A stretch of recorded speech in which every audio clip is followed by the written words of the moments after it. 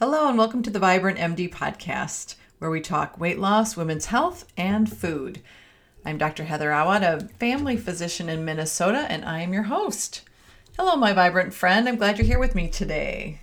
This is the second in a three-part series on trying to avoid eating at night. A lot of us have this problem with mindless eating at night, so we're trying to address it. Now, episode 22 was about taking breaks during the day to help avoid eating at night. Before we get started, I just wanted to report that I was in the grocery store the other day and the inexpensive asparagus is on the shelves. So I guess it was more like a bin, but I love when we get this change of season and we get some new vegetables, which are seasonal. They're a better price, they taste better, it's all good. So hopefully you're noticing where you live that the asparagus is in the bin. So today what I'd like to suggest is that you opt in to your evenings more to avoid eating at night. Now remember when I used to work as a family doctor, Tuesday nights I was just a zombie at the end of the day. I'd go in on Monday and I had to do Monday's work along with going through all the lab work and ER visits and things that happened over the weekend and trying to find out what was important and urgent to help my patients. So there was a lot of wading through stuff. And then Tuesday, I had to do Tuesday's work, and then I had to follow up on all the things that weren't important and urgent from the previous weekend. So it was just a lot. And by the end of that day, I was just crispy fried as far as my brain goes and exhausted. So I basically told my family this is the plan for Tuesday night. I refuse to cook. Someone else has to make something from our house. Or sometimes it was, rotisserie chicken and a bag of green beans that someone stuck in the microwave. And that person was not me. And I sit down and eat with the family. And then from there, I pretty much went to the couch. If the kids had homework questions, they could bring them to me. But I wasn't getting up. And then when it was bedtime, I would walk up and walk through and kiss all the kids, and then usually go to bed early myself, and that was it. Now, I have to tell you, now that I've been doing a lot of weight loss coaching and met so many professional women, a lot of you, this is like every night where you just feel like you're spent from the day and there's just no way to be in control of what's going on at night. Now, if you feel like you're feeling that way because you don't get any breaks during the day, I will invite you again to go back and listen to episode 22, because I do talk about how to get a break when you don't have time for a break, because I know that is definitely a problem for you.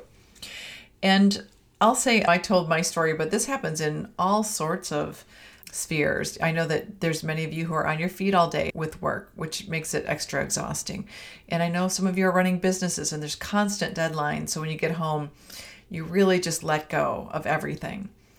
But I want to invite you to opt into your evening because it can help you in some ways you might not think of.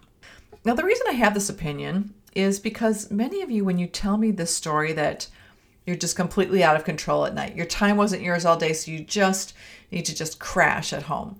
Or you have so many deadlines every day and are so busy at work that when you get home, it's about the kids, but you're just putting the time, whatever they need, you just do it. And whether it's driving to a sports thing or reading to them or whatever, but you just are out of control. Or it's go, go, go. You've got twins and it's the end of the night. And so you just crash. And the reason I bring this up is that oftentimes these stories talk about mindless eating as well. For doctors, I've heard that it's the end of the day and I just sit and mow through a bag of almonds while I'm doing my charting because I just, couldn't do anything else and I have to chart at home on the computer. Or once everybody else is finally in bed, then I have to have my handful of M&Ms because it's finally my time. Or that I just crash in front of the TV with food because I need both of those things to buffer what has gone on all day. And so that I can just do that, eat and stare at the screen all night so that I can go to sleep and do the same thing again tomorrow. You all are working really hard and have some hard jobs. I'm with you. I'm definitely with you. What can we do to make this better? So, what I would say, how we opt into our evening is to look at a couple things. First, make some dreams. Think about, what would my ideal evening look like? If it could be rainbows and unicorns, which of course we know it will mostly never be that, but if it could be, what would you be doing? Sometimes it's big dreams, sometimes it's small dreams, sometimes it's boring dreams. Like sometimes I'm moving this summer, so I started thinking, if I'm dreaming about what I would do in the evening, I might purge out some closets so that I don't have to do it all this summer when I'm moving. Sometimes it's something bigger, like I've always wanted to take a dance class or a pottery class or have a Thursday night date night with my spouse. What are the big dreams and small dreams for you? What else could you do to make your whole week better? Is there something for your health, like maybe packing your lunch the night before? Or, I have 4 kids, so when they were all in school, that was a lot of laundry on the weekend. So maybe doing 1 load of laundry on one night a week. Or maybe something for your relationships, like reading to your kids every night. Or sitting next to the kid that has homework trouble while you're doing whatever. Maybe you're charting on your computer, or maybe you're answering emails, or maybe you're just reading a book, something that you enjoy, but you do it next to that kid that needs homework.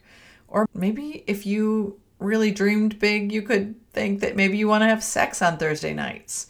And so you want to make time for that. Go to bed early, or just, spend the day flirting with your partner so that, that could actually happen. Dream, dream, dream. And then opt in. So some of these things are new things you're going to add in, but some of these things you're like, well, I'm actually already doing this. I already have sex with my spouse on Thursday night. I already take my kids to hockey practice. I'm the Tuesday night carpool person. Or, maybe you're thinking, I like to watch the new episodes of Bridgerton on Wednesday nights because that's my quiet night. Well, opt in and choose those things, even if you're already doing them. When we say that the whole day was so hard, the evening is going to be out of control, then we end up out of control with our eating as well. So if you feel like, well, every night I give the twins a bath and I choose this, or every night I go work out at the gym, or maybe just Wednesday nights I go work out at the gym, or, I really want to read to the kids every night that I can. Or instead of thinking, I have to do the dishes after dinner, think, I choose to do the dishes after dinner because then the kitchen looks nice for me in the morning.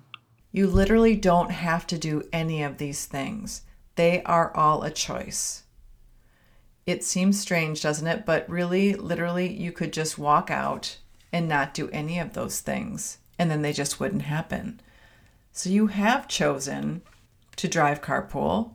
You have chosen to make your lunch for the next day. You have chosen to read with your children.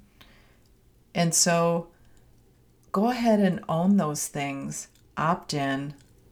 I do these things because I choose to, knowing that it is possible that I would not have to do them if I literally just walked out the door and didn't. Because sometimes that does happen. We hear those stories. So what does that do for you? If you have chosen it, it gives you a different energy for whatever it is you're doing. Whether it's something fun like, I've chosen that I'm going to take a dance class. Or I've chosen that I'm going to wash the dishes before I go to bed. Or I've chosen that I'm going to watch Netflix on Thursday night.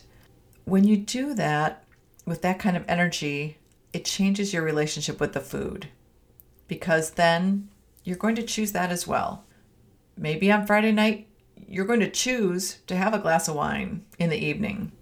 When you put your kids to bed, then you think, Do I choose to have M&Ms?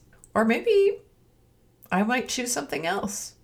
Since I'm choosing what I'm doing all evening, maybe I'm going to choose to have a cup of herbal tea when the kids go to bed. Or maybe I'm going to choose to sit down and read my book or watch TV or look at social media and not eat anything. But make the choice, because when we feel out of control, it does lead to mindless eating. And I'd be very curious to know if any of you have noticed this yourselves.